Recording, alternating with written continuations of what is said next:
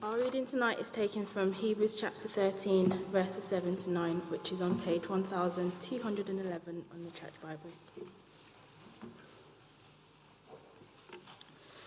Remember your leaders who spoke the word of God to you. Consider the outcome of their way of life and imitate their faith. Jesus Christ is the same yesterday and today and forever. Do not be carried away by all kinds of strange teachings. This is the word of the Lord. Well, this weekend, as you well know, it's the celebrations of the Queen's official 90th birthday. She was, of course, biologically 90 in April, I think, but she has an official birthday, and that was yesterday. And there's a weekend of celebrations, and this morning we looked at particularly at her faith. We saw from part of the epistle of Peter's that, if you like, God's thought on government and where the monarchy fits into that. We looked at the Queen's personal faith revealed through largely her Christmas speeches and some other recordings. And then we looked at the coronation service and see how that is also all just based. It's full of Christian stuff. And it was novel and beneficial. This evening, we're looking more at how things have changed during her reign. She acceded to the throne on the 6th of February 1952, upon the death of her father, and she was crowned on the 2nd of June 1953. So she's reigned for over 64 years. And during that time, things have changed. Like, for example, many things have been for good, particularly technological advances. Other things have been really kind of detrimental. Some are an enormous blind spot upon our generation and our world. But there is one person who never changes. So we're going to have a few slides to begin with, then we're going to have a video clip, and after that we're going to briefly look at the one who never changes from that passage in the book of Hebrews. So, the Queen's enthronement. It was a kind of a big event. It was the 2 months before, more television sets were sold in those 2 months than have ever been sold since. Because actually hardly anybody had television sets in 1953. The BBC had been televising things since 1936. But I guess TVs were comparatively expensive, and what they did show only lasted for a few hours. It started about 5 and finished about 10. And on Sundays, it didn't happen between 6 and about 7:30 because people were encouraged to go to church and not watch television. Well, ITV pitched up in 1956 and BBC Two in 1964, and the whole thing went colour in 1967. And this was the test card, which I think they still use today. But things have changed. I used to sort of think, when I talked to my grandparents or my aunts, and of how they lived in such primitive times. And you'll probably think, when I show you a few pictures, gosh, he is ancient, isn't he? He did live in primitive times. Even some of you who are laughing, you see. Here's a telephone. There is no dial, notice. You see, what you had to do, I remember doing it as a kid, you pick it up and you speak to a nice lady at the end. It was always a nice lady. And you'd ask for a telephone number. It would only be 3 or 4 digits. There weren't many people had telephones. And so you tell her what number you want, and she would connect you. And if she wasn't busy, she'd listen in too. In fact, I was talking to one of our members who, a couple of weeks, I won't say how long ago, a while ago, sometime in the last 20 years, who actually was a telephonist and confessed to listening in to the phone calls that Princess Margaret, the Queen's sister, would make to Peter Sellers. Well, that's what passed for telecommunications. This is what passed for a calculator. Pretty chunky thing. And these are some of the things I didn't have when I was at primary school. I didn't have a car. I think this is an A40, I think, or 60 or 30, I don't know. But we had one of those by the time I was at the end of primary school. We didn't have one of these, a washing machine, when I was at primary school. Didn't have a fridge or a freezer. In fact, didn't have central heating the whole time I was at school at all. But, and we certainly didn't have iMacs, iPods, iPads, and iPhones, but we did have iRons. Now, I'm really I'm really milking it on this because I've never actually seen one of these I can recall in use. They would stick that over a range and heat it up by convection. I think my parents always had electric irons. But I do remember when I was at primary school being stuck in a tin bath in front of a fire in order to get clean. And I do remember having tin baths where clothes were washed by rubbing up against that washboard and then being put through a mangle to wring out all the surplus water.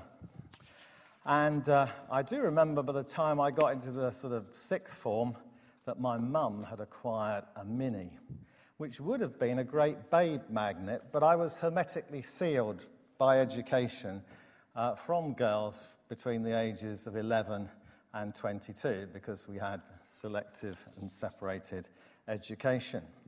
We still had environmental disasters in those days. Apparently, just before I was born, in 1952, there were great floods in Somerset and in 1953 down the east coast of England, and many people were killed. In fact, another environmental disaster was this, the Great Smog of 1952. If you put fog and smoke together, you get smog.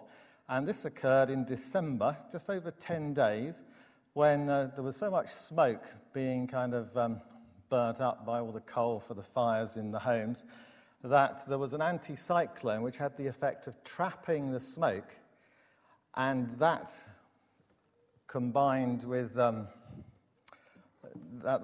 density of the smoke mixed with the fog that was then meant that 4,000 people in London died over 10 days. In fact, most of them died on just 2 days. When I was almost 10, where I grew up in Herne Bay, the sea froze. That pier is 3/4 of a mile long. Well, it was. It's fallen down now, but it was 3/4 of a mile long, and the sea froze out that far, and it was covered, the ice was covered in snow. But in the 60s, we could play football. And none of that kind of pansy, non-contact stuff that we see today. It was much more robust, and we won. The World Cup winners, 1966. And it was a great celebration. It was a great celebration that we won the World Cup there, 4-2 against the West Germans. But until the early 60s, 1964, I think, if you were a bloke, it wasn't so much a case of going out to work when you were 18. You may already be in work, actually, from the age of about 15. And only about 5% of people would have gone to university. There was something else that would occupy your time for 2 years, and that was national service. Now, that was not some kind of nice kind of voluntary work. It was this. It was after a hefty dose of square bashing, drilling, they would send you off to fight somewhere in some far-flung place of our empire or commonwealth, whichever it was called at the time. And you'd do that for 2 years. You'd either fight, or if you were lucky, you'd sunbathe. And, you could see the world. All these little red dots are all places you could get sent to. There are people in our kind of congregation, some of the older guys, they'd have to be a bit older than me, who went to some of these places. Now, you might think that that little island in the Pacific would have been a good little posting, but you'd be mistaken. It's Christmas Island, and it's what we used for testing our atomic bombs. So sadly, some guys were not properly protected, and they suffered the adverse effects of radiation many, many years later. But you could end up in somewhere like Malaya fighting the communists, or you could be in fighting Kenya, fighting the Mau Mau insurrection, as guys in church were. But all the way through from 1968 to about 2002, there were what they would call the Troubles in Northern Ireland. And on this particular day, the 27th of August 1979, the Queen's cousin, Lord Mountbatten, was out fishing with family members on a loch, and his boat was blown up by the Provisional IRA. At exactly the same time, 18 paratroopers were blown up by an IRA bomb at Warren Point. In the 90s, the MP for Basingstoke was a Christian. When he'd come to church here with us, he would come with 6 armed policemen. They would sit in that corner and that corner, and you'd have to tell them if you were going to do something out the ordinary, because they would be quite jumpy. 2 would be outside, and 1 would patrol, and 1 would sit in the car, ready to go. There were bombs planted at Basingstoke railway station. Fortunately, they didn't go off. Of course, in the 50s and 60s, the death penalty was still in existence. And the last woman to be hung, Ruth Ellis, was hung in 1955. She attended Fairfields Primary School, just round the corner. She was hung for killing her lover. The last 2 men to be hung were Peter Allen and Gwyn Evans, who were simultaneously hung in 2 separate prisons in 1964 for the murder of John West, a 53-year-old laundry van driver. The death penalty was abolished in 1969. Then, I wonder whether you could pass the 11+ today. Selective education was the norm, hence I was separated out from girls at the age of 11. It was a test. If you passed, 20 to 25% of you would go off to grammar schools. The rest would go to secondary modern schools. Positively, it was a meal ticket out for many working-class kids who would otherwise face a pretty bleak future. And lots of working-class kids got the chance to get to the top by passing that one test. I mean, kids I was at school with in my class had dads who delivered newspapers, drove cement trucks, were farm labourers. From my primary school, there was one kid who his dad worked on a knitting machine in a local textile factory. And the other guy from our primary school in our class, his dad ran the factory. Incidentally, the guy whose dad was the knitter did far better in life than the one whose dad was the accountant. The result was much greater social mobility. A much higher percentage of state school kids got into places like Oxford and Cambridge than, in fact, happened today. In fact, in the 60s, the prime ministers were all from what you might call the terraces, and we were ruled by grammar school kids from working-class families from Huddersfield, Broadstairs and Grantham, respectively. Harold Wilson in the 60s, Ted in early and mid-70s, Ted Heath, a Conservative, in the early 70s, and Mrs. Thatcher throughout the 80s. The children of a factory chemist, a carpenter and a grocer, respectively. They all went to Oxford, the first 2 on scholarships. In other words, they had it all paid for them. They came from poorer backgrounds. Wilson was by far the cleverest. He got 9 alphas in his final paper at Oxford. Mrs. T was probably the most notable. Harold Wilson was known for his pipe, and the government in his day owned just about everything, travel agents and bookmakers included, would you believe. Ted Heath was known for his sailing and for the country going on strike rather too often. I remember doing exams in the winter where we had to do it under candlelight because it was our turn for our particular part of town to be turned off. Mrs. T was known for her handbag, and woe betide you if you got on the wrong side of her. Like Ted Heath, she was a target for IRA bombs, most notably the Brighton bomb in '84, which killed 5 people and injured 31 seriously. The government then was more a meritocracy. People got somewhere in life based more on merit than the family that they were born into. Whereas today, we're all by toffs, if you like, to compare it to terraces. Interestingly, Tony Blair, who studied PPE at Oxford, politics, philosophy and economics, with a grammar school friend of mine, who went on to teach David Cameron and Boris and et al. At Eton. He says £40,000 buys you one grade better than you deserve. That's £40,000 a year, by the way. Gets you one grade better than you deserve. But it was tough if you failed the 11 plus. But fortunately, in many counties, there was a 13 plus. Two people I know who failed the 11 plus went on to do rather well. One is Glyn Harrison, who's Emeritus Professor of Medicine at Bristol University. Another one is Lord Plant, who's an honorary lay canon of our cathedral, and he's been variously Professor of Law at Southampton, Oxford and London universities. He not only failed his 11 plus, he failed the GCSE, well, the equivalent, twice. So if you don't do as well in your exams as you'd hope, have another go. Get stuck in. It's never too late to learn. The average wage in the 1950s was £9 for a man and £5 for a woman, whereas today it's £500 or £318.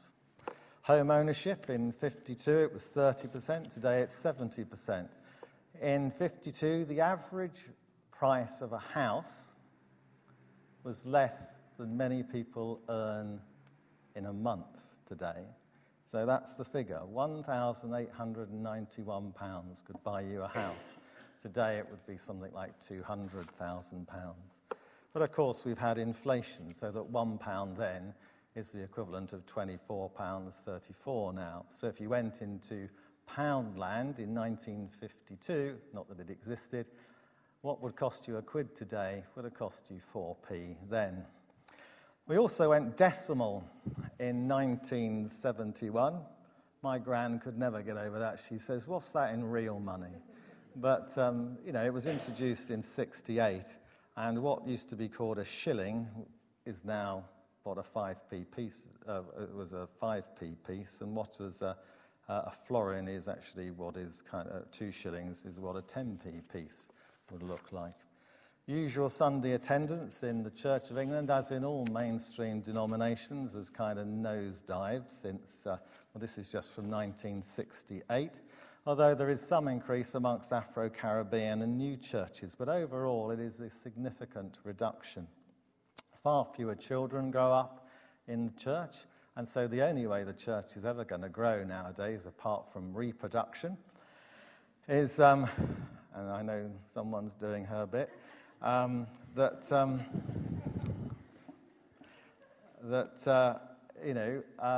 is you have to persuade people. The example of our life and the cogency of our explanation for life has to win people to the Lord Jesus Christ. In 52, if you were born, so I've got about 16 years left to live according to this. I was born in the end of 53. If you were a girl, you got quite 5 years more. Today it would be more like 91 and 94. And the pill, that's probably one of the most radical technological discoveries, inventions of the 20th century. Up until the contraceptive pill, in about 1963, if a bloke had unprotected sex with a girl and got her in the club, as they called it, you'd probably end up marrying her, or the baby would end up being adopted. It's good that we're able to plan when and how many children we have, but the pill is not without side effects, both in terms of one's health, but also in terms of the social consequences, one of which has been much greater promiscuity. Sex, particularly, has been separated from reproduction and become a recreational activity. Men can get what they want without commitment.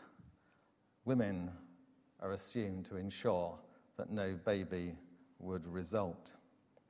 Cohabitation has regularized relationships, but that is still provisional and quite temporary. Marriage would take place later, if at all. Having babies got delayed, so particularly the nations of Western Europe, the fertility rate has dropped. And we would fail to maintain our population unless we had migration at the rate of about 250,000 a year. The average family size in 52 was 3.5 children. Today it's about 1.7. 4% then were born outside what they called holy wedlock. Today it's over 50%. Divorce in 52 was 33,000 a year. Today it's 120,000 a year. Babies, they were tough little blighters. I was trying to find a photograph of me looking like some kind of pub bouncer sitting in a great big Silver Cross pram in a garden guarding a bulldog, but I couldn't find it. Frustrating. But at least we had the opportunity to burst into life. Our life was not denied us. The biggest, I feel, adverse change in the Queen's reign has been that babies are denied life. That's a graphic of a child at 14 weeks. Today, over 1 in 5 children who are conceived are denied the right to life. Here's an actual picture of a child at 20 weeks. In 1953, there were over 800,000 births, and there were recorded 244 what would then have been illegal abortions. In 1968, a year after the Abortion Act, there were 950,000 almost babies born, and 23,991 were legally terminated. 2014, look at the figures. If you add them together, you get how many babies were born in 1968. But today, over 200,000 in the United Kingdom are denied the right to life. But 760,000 are still born. It is, I think, the most awful thing that is permitted in our country. It is the blind spot of our generation, just as the blind spot of the 18th century was the slave trade. Dr. Anthony Levatino has performed over 1,200 abortions before a life-changing conversion on the issue. And he's narrated 4 videos. They're simple, they're factual, they're not at all graphic. They're graphic, they're cartoons, really. You can find them on abortionprocedures.com. And I thought that it's so important that we actually know what happens that it's worth spending 4 minutes to show you. The video used is medically accurate. It uses the right terminology. Computer animation is not graphically violent. It depicts the one I'm showing is the one of the second trimester method, which is carried out between the 13th and 24th week of pregnancy. It's called dilation and evacuation. It's a surgical procedure during which an abortionist first dilates the woman's cervix and then uses instruments to dismember and extract the baby from the uterus. So it's worth watching and informing us. We'll watch this and then I'll close by addressing the text briefly. Now we know if we didn't. Well, times change. Each century has its blind spots and has its positives. One person, though, who never changes is the Lord Jesus Christ. And if you'd like to turn with me to page 1211, we'll have a look at it together. There are just 3 verses to consider. We read, Jesus Christ is the same yesterday and today forever. It's a transition verse between 7 and 9.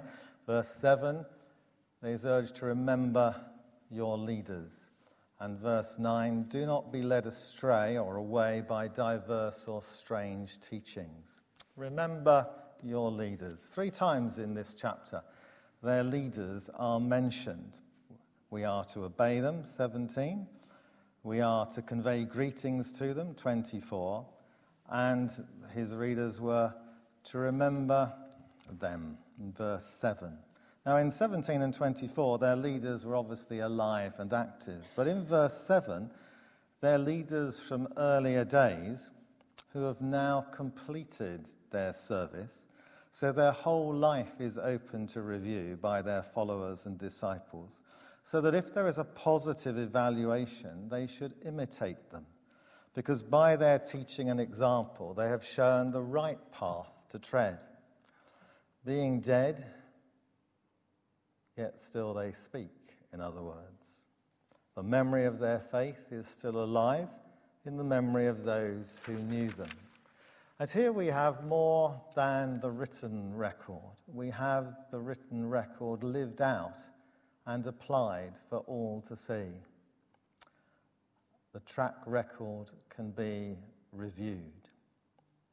Some new things on the Christian scene, they come along from time to time. It may be that a lot of people are getting excited about something or other, but you may well be kind of wary of it. That's time to kind of recall the leaders, recall those who introduced you to faith in Christ, who taught you the Word of God, who provided an example that you can track over their entire lifetime. And you think, what would they have done? Well, time tells. But people who have built up a sound track record of following Christ throughout their adult life, right to the grave, are often good people to reflect upon if we've known them, either personally or through their writings. Hebrews 13:7, for they are keeping watch over your souls as those who will have to give an account. So if we're young, it is vital that we know older Christians whose profession has stood the test of time, who have been steady, faithful and wise, who've seen it all before, and who have known when to go for it and for when to be wary. Personally, I can think of two of my crusaders, now Urban Saints leaders, who made immense sacrifices. One evening and one afternoon a week, they would devote their time to teaching us lads the Christian faith, teaching us the Bible. We learnt the Christian faith and we had great fun in sport and camping. And I often think back to them, now of course long dead. One died when he was only 36. The other lived to an old age. They completed their life. They lived out the gospel that they'd shared with us, and it stood the test of time. No add-ons, nothing kind of doctrinally or morally novel. They simply followed and taught the Word of God, and it was illustrated by their lives. And the leaders, they are urged to remember and to consider the outcome of their way of life and to imitate their faith. These were the ones who had formed their Christian community. They had fostered it by their teaching and by their example of faith, and had run the race unwavering to the end. And again, I think of a couple of old, well, one was a friend, one I did meet a few times in life. The first was an old friend who's called the Colonel, who I occasionally mention in sermons. He took me aside when I was a curate and straightened me out and directed me on the right path. Or I think of John Stott, an outstanding example of faithful and effective Christian service, who really did live out what he discovered the Bible taught. That was his default position. If he can discover that that's what the Bible teaches, that is what he has to think, that is how he has to live. Why? Because that was Christ's attitude to the Scriptures. And he followed that. And he was really exemplary. Time has proved that he was right on a number of things which at the time he wrote them, he would have been in the minority. They've all died in the faith, their Christian lives completed, a closed book, but a record that one can see has worked. It has been lives which have been tried, tested, and not found wanting, the kind that it is worth imitating.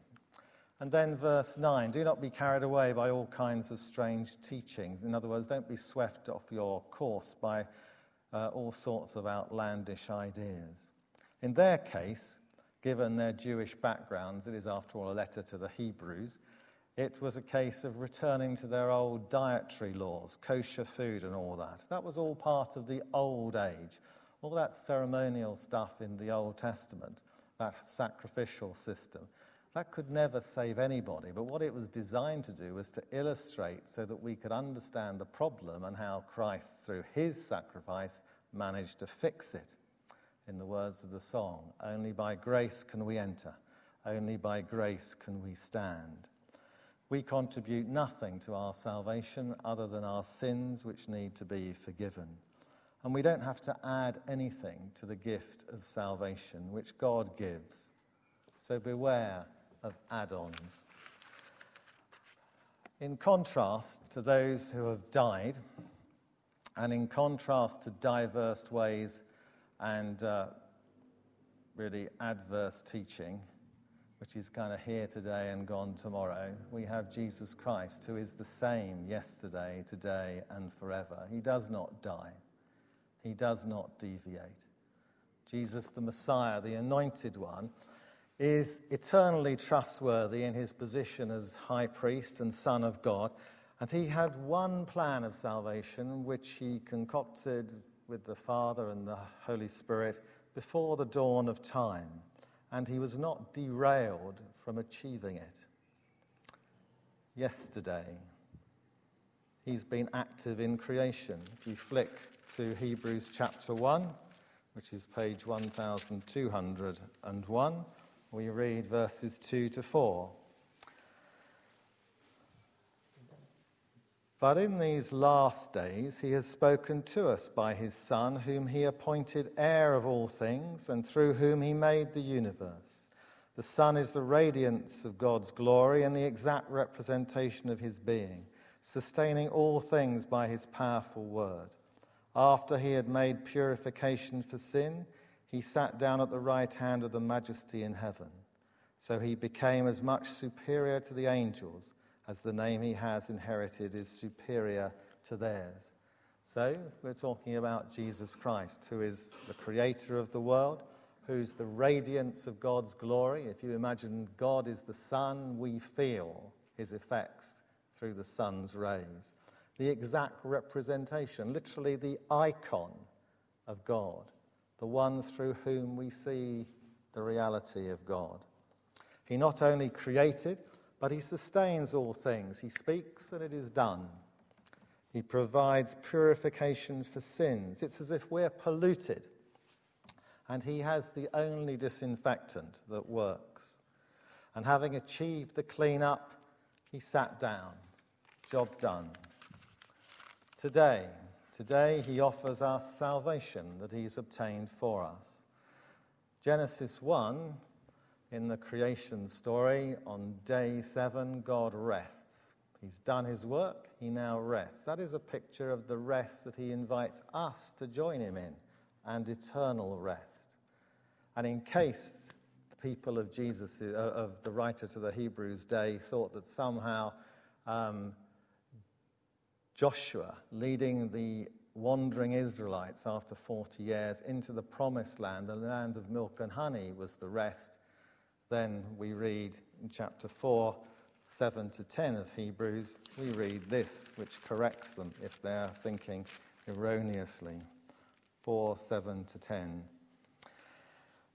1203. Therefore God again set a certain day, calling it today, when a long time later he spoke through David. In other words, it's about 300 years after Joshua entered the promised land. David is inspired to write this psalm, which has in it, "Today, if you hear his voice, do not harden your hearts. For if Joshua had given them rest, God would not have spoken later about another day.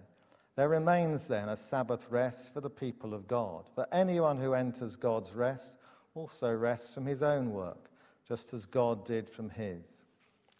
So it's there. It's an offer. Eternal rest with God on offer now. So much so that the writer urges them to enter it. Let us therefore make every effort to enter that rest, so that no one will fall by following their examples of disobedience. For the word of God is living and active, sharper than any double-edged sword. It penetrates even to dividing soul and spirit, joints and marrow. It judges the thoughts and attitudes of the heart. Nothing in all creation is hidden from God's sight. Everything is uncovered and laid bare before the eyes of him to whom we must give account. And lastly, forever. He brings all the blood and gore of the Old Testament sacrificial system. He flags that up and he points out its obvious deficiencies. It never achieved salvation for anyone, but hopefully it helped them understand what Jesus and his sacrifice did achieve and is effective. Hebrews 10, verse 12.